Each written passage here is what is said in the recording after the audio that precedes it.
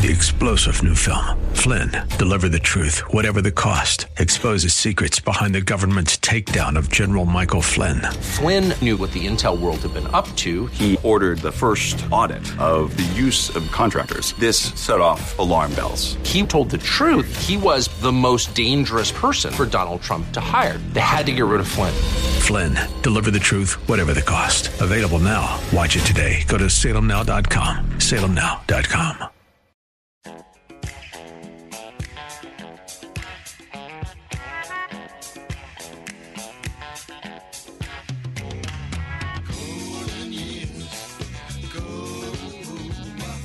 It's Ask the Lawyer with Mike Connors. Got questions concerning elder or estate law? Attorney Mike Connors has the answer. He was recognized in 2012 as one of New York's top lawyers by New York Magazine and brings over 30 years' experience to the table. His office number is 718-238-6500. That's 718-238-6500. Here's Mike Connors.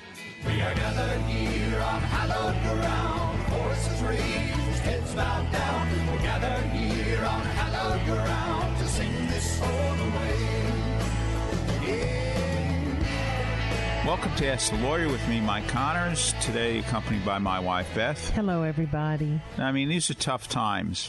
And for those of you, new to the show, welcome.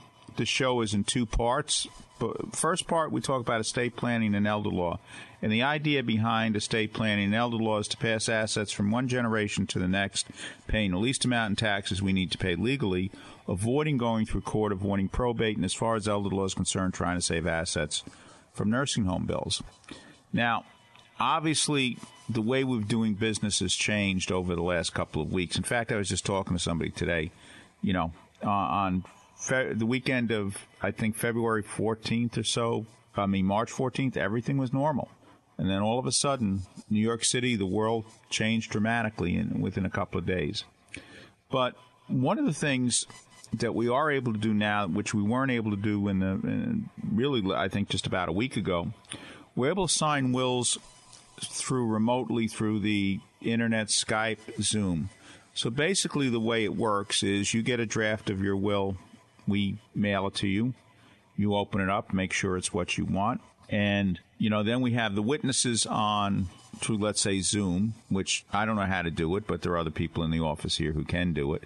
And, Why being one of them. Okay, so we see you actually sign, and then you get us back the signature page, and we witness the signature to the will.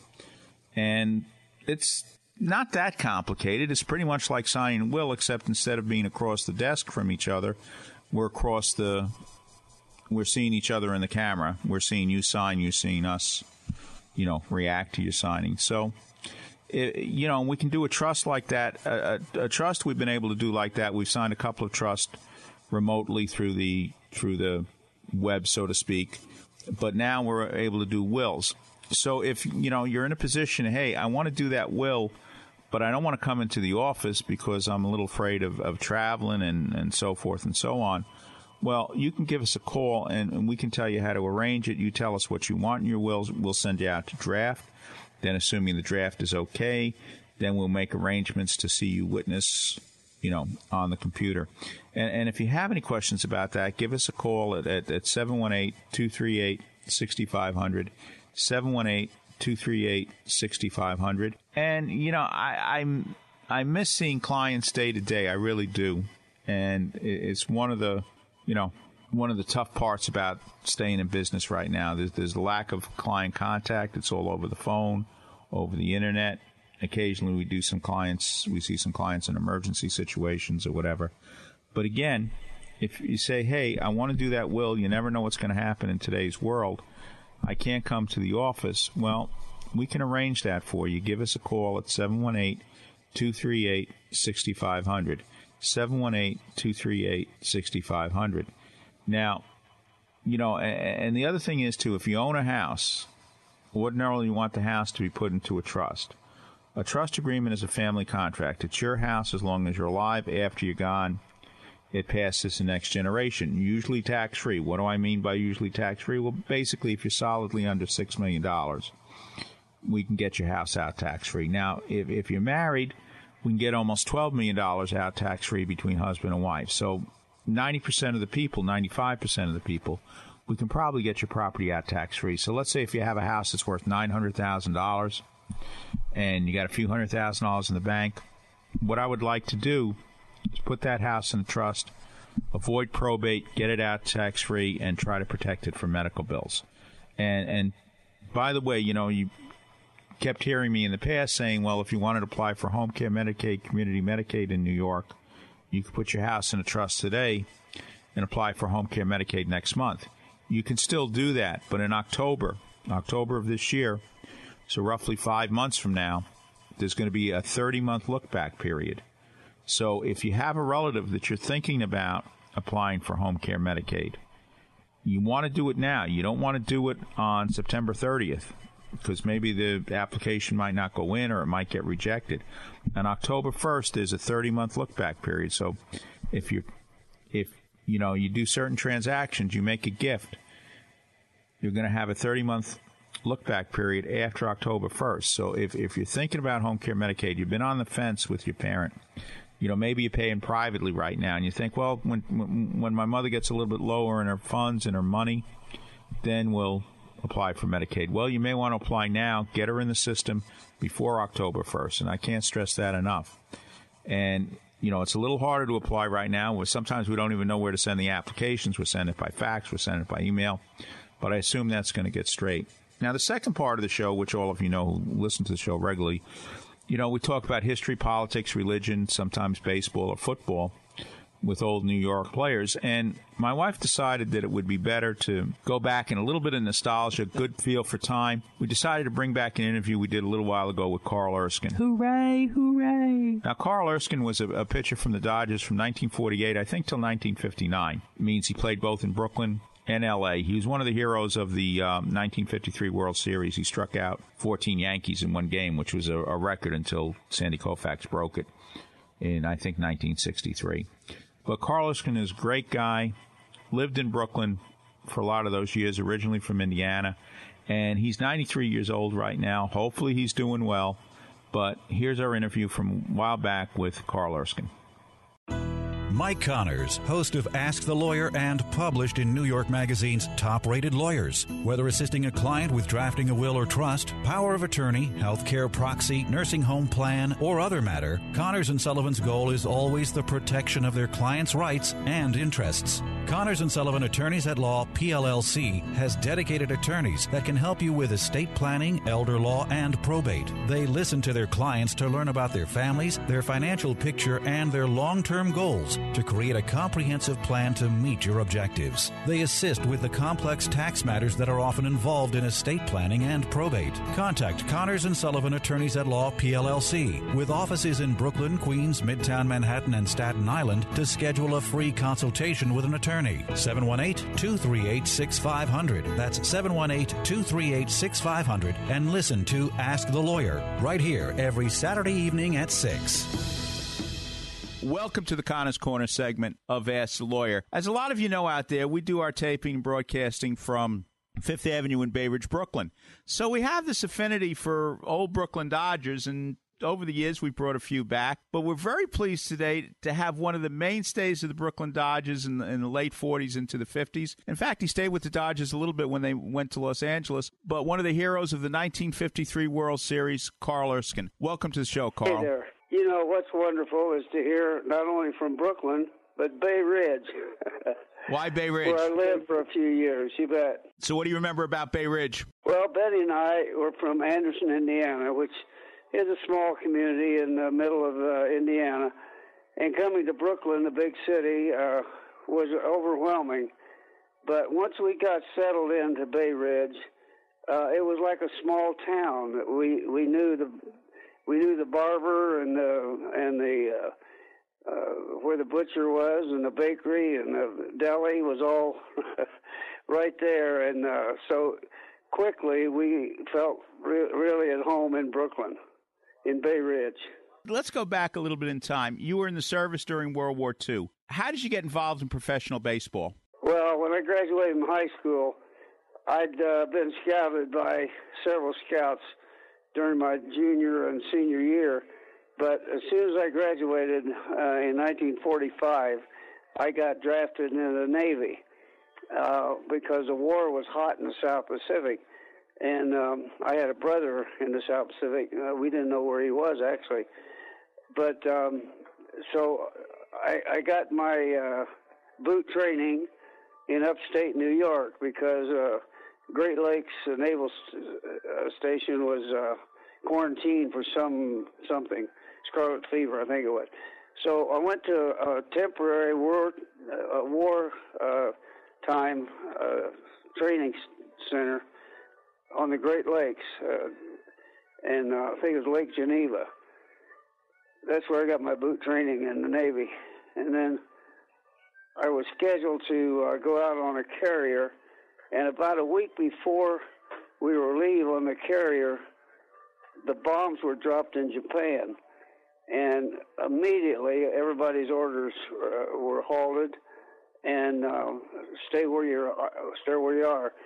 And then eventually that led me to be sent to Boston Navy Yard, and I spent the rest of my Navy career in the Boston Navy Yard. Now, how'd you get into baseball? Branch Rickey was the general manager of the Dodgers back then, right? Right. Yeah. Here's a quick story.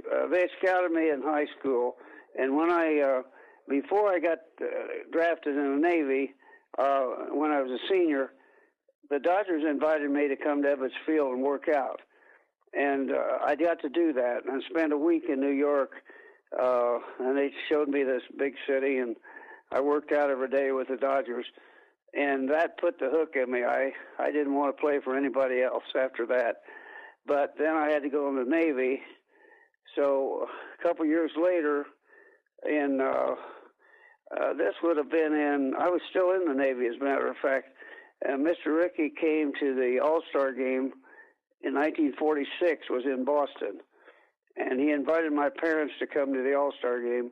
And we met in the Kenmore Hotel the night before the 46 All-Star game, my dad, mother, and me with Mr. Rickey. And he signed me that night to my first contract. I was discharged a couple weeks later, and I went out and played a very short season in the minors, Danville, Illinois, because the season was almost over by the time I got out of the Navy. So after I got home, the commissioner of baseball called me, and he said, son, I want you and your father to come to my office in Cincinnati next Tuesday at 10 o'clock. So my dad laid off work, and we went to Cincinnati not knowing anything about what might happen here. And the commissioner said, son, the Dodgers violated a directive. They signed you before you were out of the military. And that was a wrongful act on part of the Dodgers. So I'm going to declare you a free agent. Now, Mr. Rickey had given me a $3,500 bonus. And so he was on the phone asking the commissioner, what about the bonus?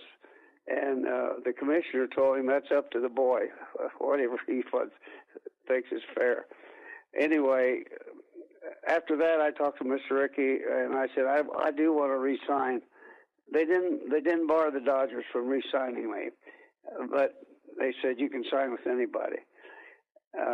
But I wanted to play for the Dodgers, so I told Mr. Rickey, if you give me another $5,000, I'll sign with the Dodgers.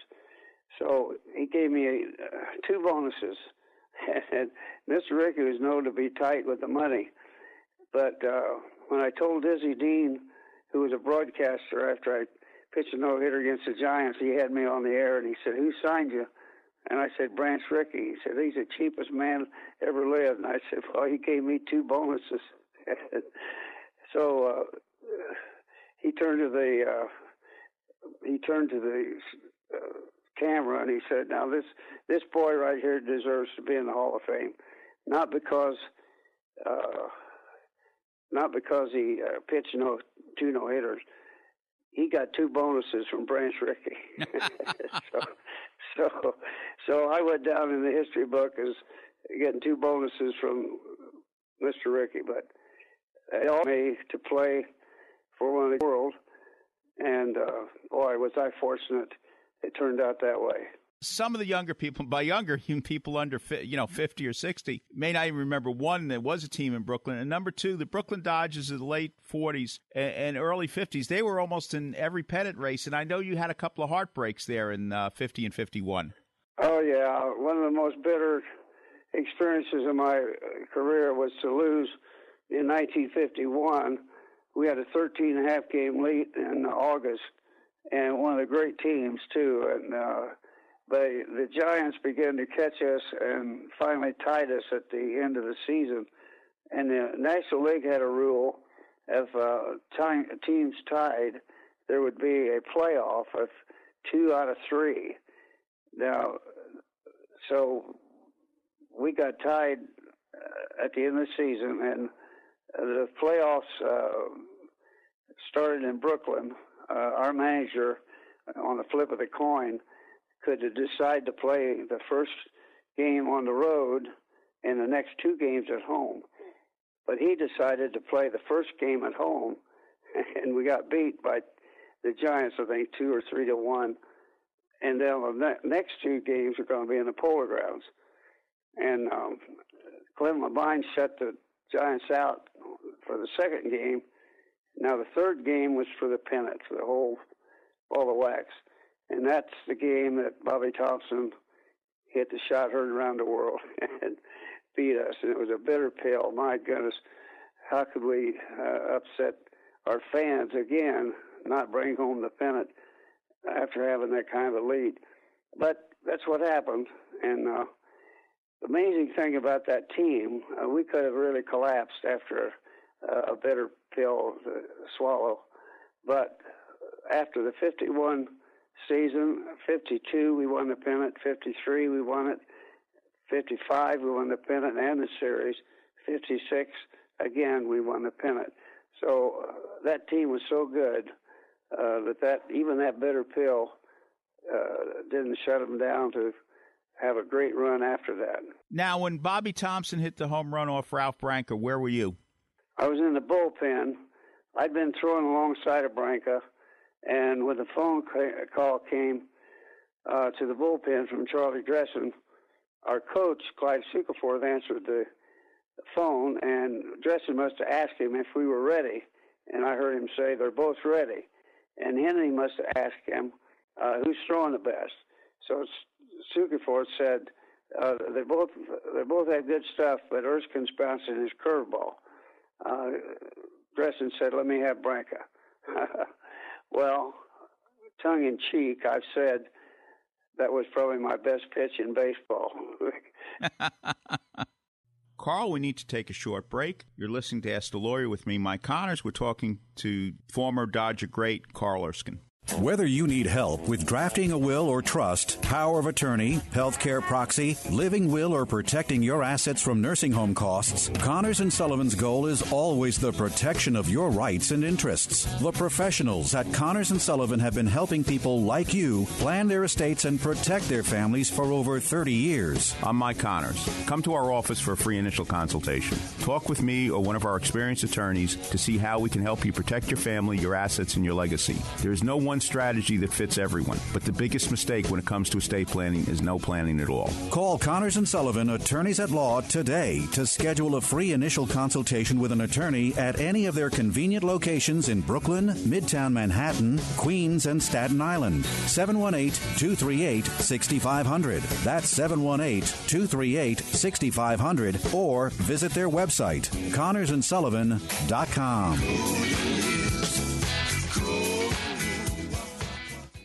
Welcome back to Ask the Lawyer with me, Mike Connors. We're in the Connors Corner segment of our show. We're talking to Carl Erskine, a pitcher who won 120 games for the Brooklyn Dodgers, once struck out 14 Yankees in a World Series game, pitched 2 no-hitters in his major league career, and we're sharing memories with Carl Erskine.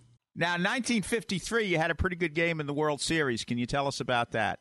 Well, I was 20-6 that year and led the league in percentage, and so I was scheduled to open the 53 World Series in Yankee Stadium. So I was fine. I had no problem. I'd had a lot of arm trouble, but at that time my arm felt good. I was throwing well. And so I started the game, and lo and behold, I was a little while in the first inning, and I think Billy Martin tripled off of me in the first inning and knocked me out before I ever got a chance to pitch the game. So Dresden took me out, but he said to me, you didn't throw a lot of pitches, so I'm going to start you again in the third game.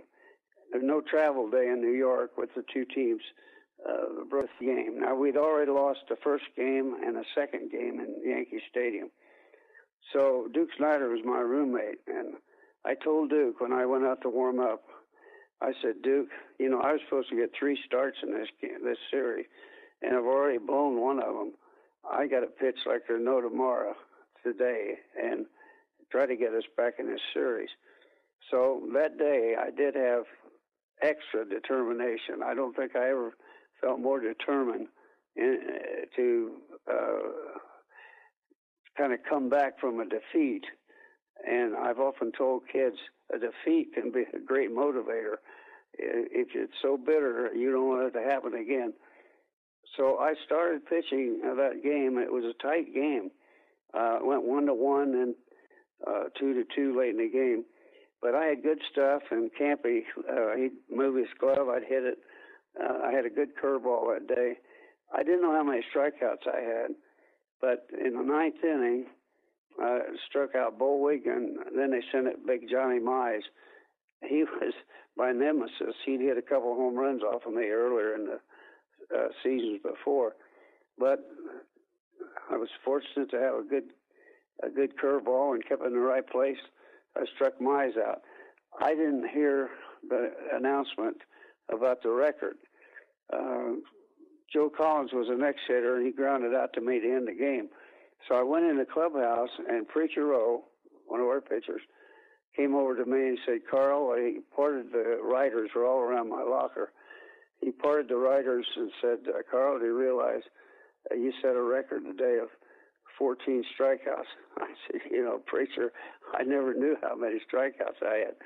But I did have that many, and boy, what an overwhelming thrill to own a record in the World Series. That was so beyond my expectation in my career. But I just had good stuff that day, and it was on October 2nd in 1953. 10 years later, October 2nd, 1963, I sat in the stands at Yankee Stadium and watched Koufax strike out 15. So I had the record exactly 10 years. Well, it's still a great record to have. Let me ask you, what was it like playing in the World Series back then, Yankees-Dodgers? You know, the World Series was an atmosphere that was really up there. People dressed. It was like the Easter parade at a World Series. Women dressed in furs, women dressed up in hats, men shirts and ties, suits. It was really a classy experience in the World Series in those days. And playing a World Series in Brooklyn, there was no travel day between the Yankees and the Dodgers. And we had such a strong team, offense and defense. We probably didn't have as deep a pitching staff as the Yankees maybe had, but we never went into a World Series feeling like we were the underdogs. We always felt like it was going to be our day to win. And then for some strange reason, like it happens in sports, took us forever to finally beat the Yankees in a 4 out of 7 World Series. But that happened in '55, of course. And I'll tell you what, Brooklyn was always kind of a second-class citizen in baseball. The big Yankees and the strong Giants in the same city. But that '55 series, that elevated the Dodgers into having a classy team with real respect.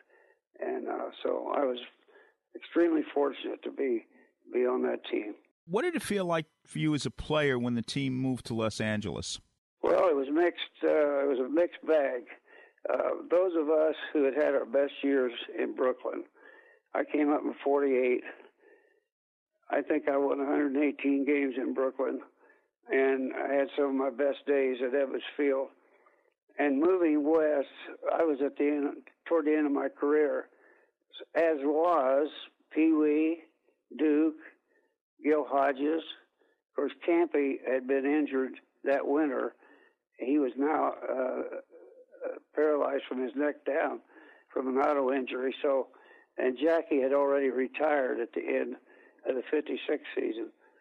So in 58, when we moved to Los Angeles, the two guys that loved the move, or maybe three, was Koufax, who was a rookie in 55, and Drysdale, who came to us in 56. Those two players their best years were yet to come. And young Johnny Padres, who was the hero in the 55 series, winning 2 games. They all three were more or less at the beginning of a real outstanding Hall of Fame career. The rest of us, we were like, these people don't know who we are. We got to prove it all over again. So it was a tough move for what you would call the boys of summer. Is there one memory, let's say, forget the World Series or anything else, that you want to, one story you can tell us about pitching in Brooklyn or your teammates or anything else?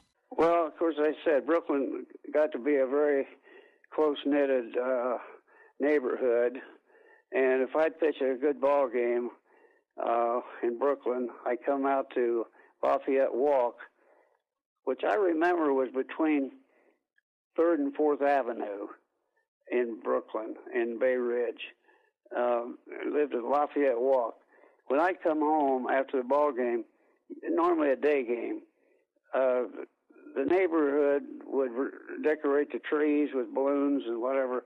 They make a big celebration, have a street dance, all that for a win in Brooklyn. So those are precious times. Our babysitters came from the neighborhood. We knew a lot of the neighbors. I've told the story many times about Abe Meyerson. Abe Meyerson owned a deli just near us, just down the block. And if I pitch, win or lose, he was at my door the next day with 2 bags of deli groceries. And he'd say, I'd say, Abe, you can't, let me pay you. No, you can't give it. You can't pay. You shouldn't pay anything in Brooklyn. You're one of the Dodgers. So that was kind of a close-knit neighborhood we had in Bay Ridge. So that was very special. Now, here's one thing I just want to make a comment. You pitched your entire career for the Dodgers, no other organization. That doesn't happen much today. Well, we didn't have free agency in those days. And under the old rules in the contracts called a reserve clause, the team that signed you officially and technically owns you forever. The only way you could be freed if the club traded you, released you, sold you or something. But we had no individual rights as a player. We were to stay with the same team until the club, decided to either trade or sell you or release you. So, yes, I was fortunate. I don't believe in my 12th season I was ever under the threat even of being traded. And believe me, that's a big plus for a family, a player who has a wife and children, to not have to move to various cities in trades in baseball. And there were a lot of them because the Dodgers had so many players under contract. Mr. Rickey had the farm system. It was 26 farm teams, all the way from the lowest level all the way up through AAA to the majors. And so he had tons of players. And so if you didn't do well, if you weren't productive, you got either sent back to the minors or traded. So there was a lot of movement of guys going and coming. And I was fortunate, I felt like, that I never was under the threat of being sold or traded. What did you do after your baseball career was over? I had a couple of offers. There was baseball expansion was underway, and I had a couple of the Mets, were early 60s when that franchise was developed. So the Mets offered me a pitching coach contract. Actually, the New York Mets were trying to get as many former New York players to fill their rosters. And so I was offered a coaching job, and then I was offered the broadcasting job that Ralph Kiner ended up taking that job, and he was there for a long time. Forever. Yeah, he was. And Kiner was a class guy, and I used to kid him because he hit a home run or two off of me. And I said, Ralph, please, don't send a cab for me when you come to town. I'll get to the ballpark. You don't have to make sure I get there. But he was one of my nemesis. But so those offers were coming fast and furious.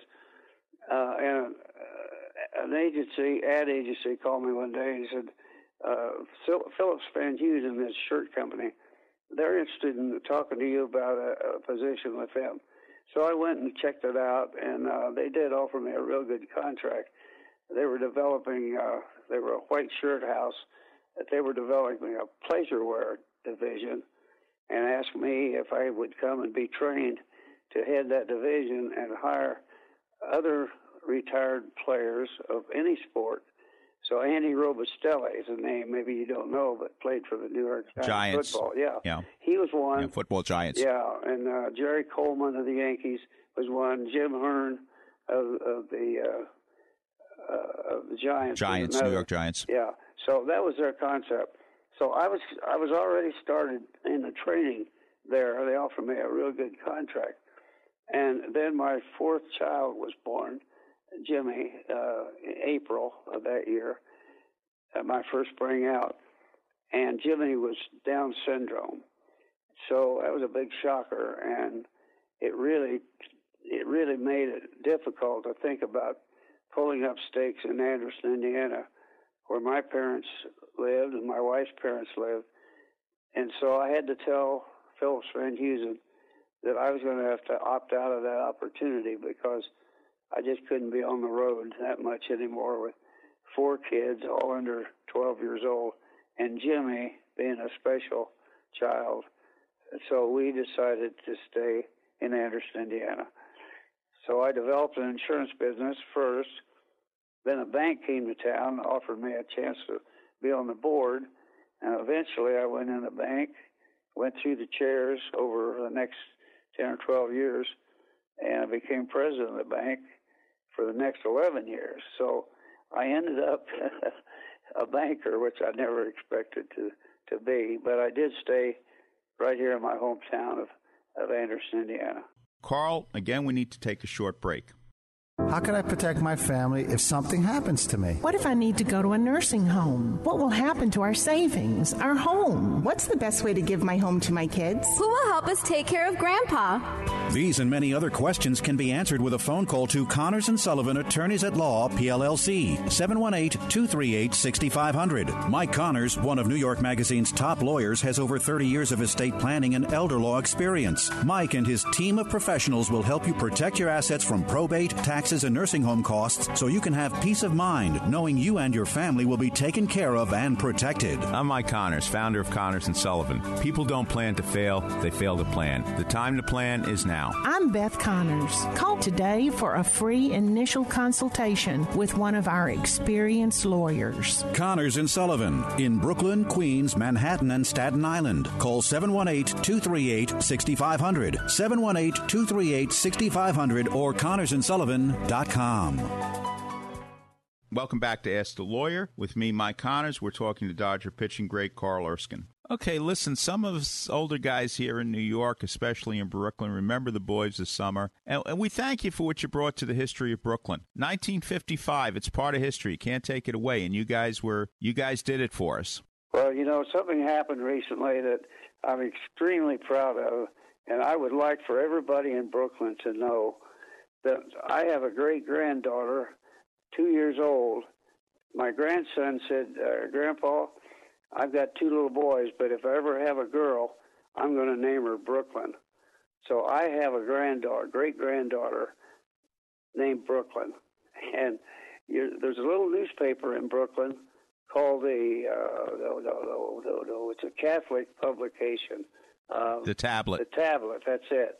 Yes. And the writer there, Jim Morini, I got in contact with him. I sent him a picture of me and my great-granddaughter, Brooklyn, and he published it just about the last 3 or 4 weeks. And I'd love for everybody in Brooklyn to know that I have a great-granddaughter named Brooklyn, because that's a very personal tie with me and the borough. And so I was very, very proud to be a Brooklyn Dodger. Well, Brooklyn fans were very proud to have you as a Dodger. Well, I knew a lot of fans. I played 10 seasons in Brooklyn. I got acquainted with a lot of people because I was a Brooklyn Dodger. There were a lot of fans that I, in one capacity or another, and I still get lots of mail. I can't believe it. I'll be 93 years old in December, so it's many decades ago that I've actually got to play in Brooklyn. But those fans write to me, and some of them don't live in Brooklyn anymore, but they were in Brooklyn at the time I was playing. I answer all my mail. I'm just very devoted to the fans that write to me. And so for a skinny kid in Anderson, Indiana, to get to play on the big stage and with the greatest team, I think one of the great teams of all time, my catcher, Campy, I must have pitched 1,500 innings to Roy. My roommate was Duke Snyder.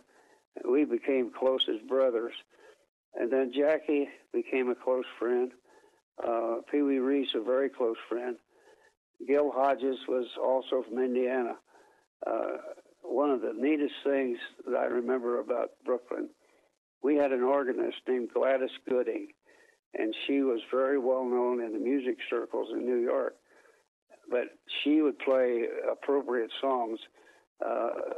She used to play a lot of appropriate to whatever the batter did or something. But Gil Hodges from Indiana, Erskine from Indiana, whenever Hodges hit a home run or I came in to pitch, she played Back Home in Indiana. And that was the most played song other than the national anthem in the 40s and 50s. So that was another tie that I had with Brooklyn. And so we had, like the butcher, Joe Rossi. I used to go to New York after my playing days, and I always called Joe Rossi. I said, Joe, could you cut me some more of those Italian veal cutlets? And he'd meet me at the airport with a 10-pound sack all fixed up to carry. And so for years I had contact with a lot of people in Brooklyn. Well, you still remembered. A lot of people remember you. Carl, thank you for being on the show. Thank you for sharing your memories. It's really appreciated. And good luck to you. Good luck to your granddaughter, Brooklyn. Well, that's a neat connection for me. And I'll tell you what, I pitched a lot of innings at Evans Field, and some of them weren't the best I had. And you get a boo now and then, but you know what? I had such a close feeling with the fans because Evans Field was a small ballpark, and you could hear the fans real easy talking to you on the mound. And, of course, my name of Erskine was corrupted by the Brooklynese of Oiskin. But I'd hear the yells from the stands, Oisk, hey, Oisk, throw it through his head. And this was quite a culture that was at Evans Field. And most pitchers hated to come into Evans Field to pitch because there was hardly any foul territory. and the right field was 297, and so it was a small ballpark. But I love to pitch in Brooklyn because our team got a lot of runs at Ebbets Field, and they played great defense as well. But the only thing that I ever saw happen that was so remarkable, Stan Musial was one of the great hitters of that era, and he hit in Ebbets Field. He hit so tremendous that the fans at Ebbets Field began to cheer the enemy, Musial. He's with the Cardinals. But the Ebbets Field fans gave him the name Stan the Man. And but some of our players were a little irritated at the fans because they cheered Musial so much. He used to be tough on us. But all in all, I went back to Ebbets Field in 1960, early 60s. They were getting ready to demolish. They had the wrecking crew in, and they had a big wrecking ball painted white and put red stitches on it like a baseball. And so they had a ceremony. Campy was there in his wheelchair, and Ralph Branca was there, who lived in the New York area. And me. So the three of us, former players, and they had the ceremony, and finally they swung the big wrecking ball over the visitors' dugout and dropped it. And it crushed the roof of the dugout. And that dugout, we used to look over there, and that was the enemy in that dugout. But when they dropped that ball, I said, I got to go. I've seen enough. And I couldn't stay for the rest of the demolishing. But Ebbets Field, it still lives. It's still very vivid to a lot of people who visited there. I get letters from kids say, Carl, I was 10 years old. The first game I ever saw was at Ebbets Field with my dad, and you pitched a no-hitter, and here's the scorecard. They'll send me the actual scorecard, and I'll send it back to them and tell them, you got to keep this yourself. You and your dad were at it. So just a lot of carryover. I'm amazed at this time of my life that there's still such a connection and a carryover with the Brooklyn Dodgers. You know, I almost hate to ask this question, but how many guys are still alive from the 1955 Dodgers? 3. You won't believe this. Duke Snyder and I used to keep track, looking at the big picture of the championship team. The players that are left, we just lost Newcomb not too many months ago. Yeah. He was made it 4. But now living, Roger Craig, who was a rookie in 55, he won one of the games of the 4 in 55. Sandy Koufax, who was a rookie in 55, and Erskine. That's the 3 left, and they're all 3 pitchers. I don't know what that means, but there's just 3 of us left off of the roster. And that included coaches, manager, trainers, broadcasters, bat boy. They're all gone, except those 3. Everybody knows Sandy Koufax, but, you know, I think one of the remarkable things, Roger Craig has been on the show, too. One of the most remarkable things was the number of World Series with different teams. Oh, Roger Craig? Yeah, between being the Cardinals in 64, being a coach for the Tigers, manager for the Giants, or whatever. Yeah. Well, Roger was a real baseball mind, and, you know, he was responsible for a lot of pitchers. He was a great pitching coach. He'd been a pitcher. There was a time, believe it or not, until the mid-50s, that all pitching coaches used to be catchers. It was an assumption that they could tell what the guy's throwing and so forth. But only Jim Turner was the first pitcher who became a pitching coach, and he saved 2 guys that were hard throwers. They were traded from Baltimore, with Bob Turley and it's a no-hitter in the World Series. Don Larson.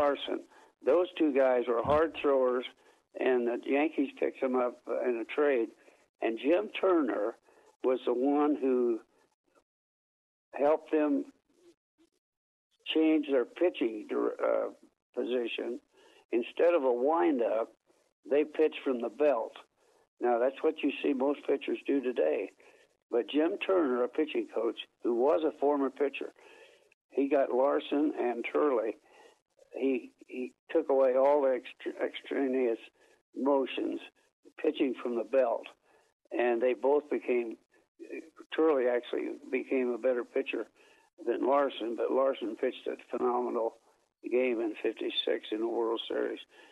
So pitching coaches were now dominant in all teams, and that introduced the pitching count, the pitch count, and some other changes that have happened. That's because pitchers are now coaches in the majors, and they weren't until about the mid-1950s. Who was on your coaching staff for the 55 Dodgers? Everybody knows Alston was the manager, but who were your coaches? Billy Herman, former major leaguer infielder.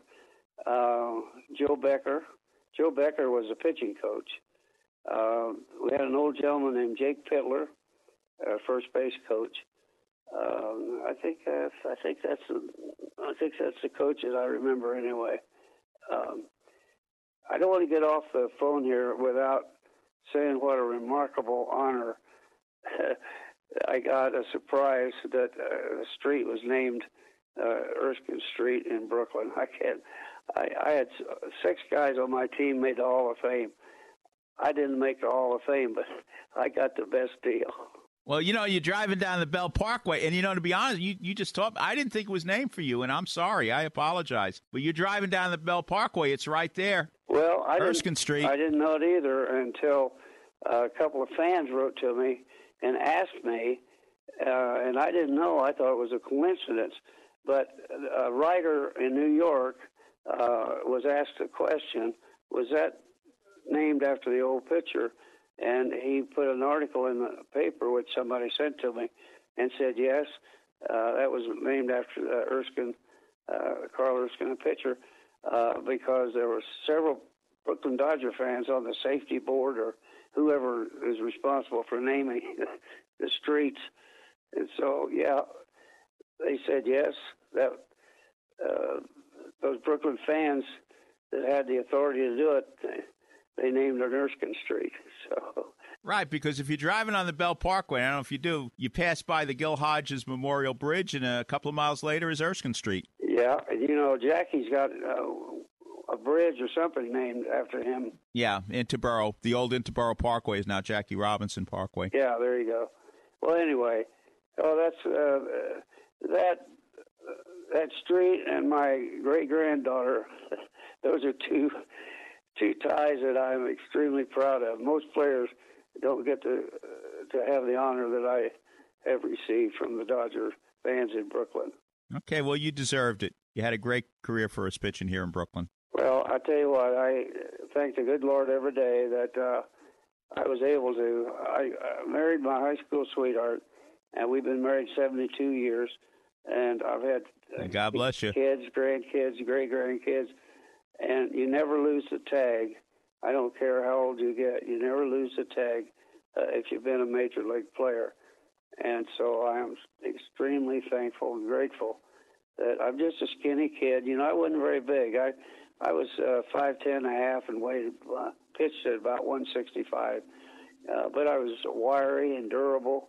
I could pitch extra innings or whatever. And was just blessed in dozens of ways. But one of the big blessings is to have me think about how could it be possible that a skinny kid from Anderson, Indiana, end up playing with some of the greatest team members that ever played baseball. I believe there was 6 Hall of Famers on the Dodgers. I may be counting Alston as a manager too, but that era, quickly, I'll tell you why I say it's a golden era of baseball. There were 3 teams in New York City. We went from day games to night games. We went from trains to planes. We went from radio to TV. it was the years of integration with Jackie, and we went from East Coast to West Coast. That all happened in the decade of 47 to 57. And so I claim that as the golden era of baseball. Thanks for the memories. You bet. Thanks for calling me anytime. I appreciate reminiscing with you. That gave me a great feeling. All right. Thank you, Carl. Thank you for being on the show. Thank you so much. Thanks again, Carl Erskine. You know, a feel-good interview, I guess, in troubling times. Yes, indeed. Just remember, we're coming off the Easter season. Be grateful for everything we have. Our ancestors have gone through much worse, almost all of our ancestors. So we'll get through all this. Keep going. And hopefully you baseball fans out there, obviously we're not listening to baseball right now, but, you know, Carl Erskine brings us back to when there were baseball seasons, when it was inconceivable that it could be canceled. Exactly right. And whole apart. And I want to thank, I mentioned Schwei earlier. He has been wonderful. He's an attorney here at Connors and Sullivan. He's been on the radio show before, but he stepped up. He's with the Zoom stuff, getting us on there so that we can see you and talk to you. You can't come to us in person anymore, but we can talk to you through our computers and maybe even some telephones. And also he's been working on the equipment here at the radio so we can still reach you through the radio. So, and we love all of you out there. Please be careful. Please stay safe, be careful, and we'll all get through this. All right, now next week we're going to talk about baseball and we're going to go to a different subject. Let's stay with baseball. You want to do it one more time? I don't know. A lot of our listeners out there are not big baseball fans, so I don't know if we can do baseball. Well, I don't know. Look, my husband's going through baseball withdrawal. Why don't we just the Carl Erskine? This is a lovely interview this time, and even if you're not a big baseball person, I'm not a big baseball person, but I loved this interview. So let's do one more baseball show next week. We'll talk about other stuff. What do you say? Well, maybe we do one baseball interview and one religious interview. Oh, that's good. That's always good. Okay, so. You know, I think we're going to be doing Billy Ripken. Billy Ripken, brother of Cal Ripken, has a book out about baseball statistics. Very good. Which we've had a few authors talk about baseball statistics. A lot of new statistics floating around, but Billy Ripken's one of those old-fashioned guys who believes in solid statistics, not wins above replacement and so forth and so on. So, and he's got his thoughts on that. And I guess we'll talk something about, we'll probably pick out something about religion. But thank you for listening to Ask the Lawyer with me, Mike Connors, today accompanied by my wife, Beth. Bye-bye, everybody. Voices raised, Stay safe. heads bowed down. We're gathered here on hallowed ground to sing this soul away. We are gathered here on hallowed ground. Voices raised, heads bowed down. We're gathered here on hallowed ground to sing this soul away.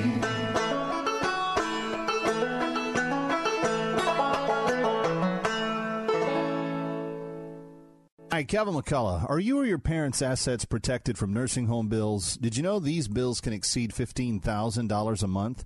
People work their entire lives to live comfortably in retirement, but when people become ill and need to go to a nursing home or receive home care, the bills can drain their assets, leaving many people bankrupt. The good news is that you can prevent that from happening if you plan in advance. Connors and Sullivan's lawyers can customize a plan that specifically protects your interests, including your home. Schedule a free comprehensive telephone consultation with Mike Connors to discuss your issues and concerns from the security of your home. Call today, 718-238-6500, 718-238-6500. Don't let nursing home bills take your life's savings and leave you and your loved ones bankrupt.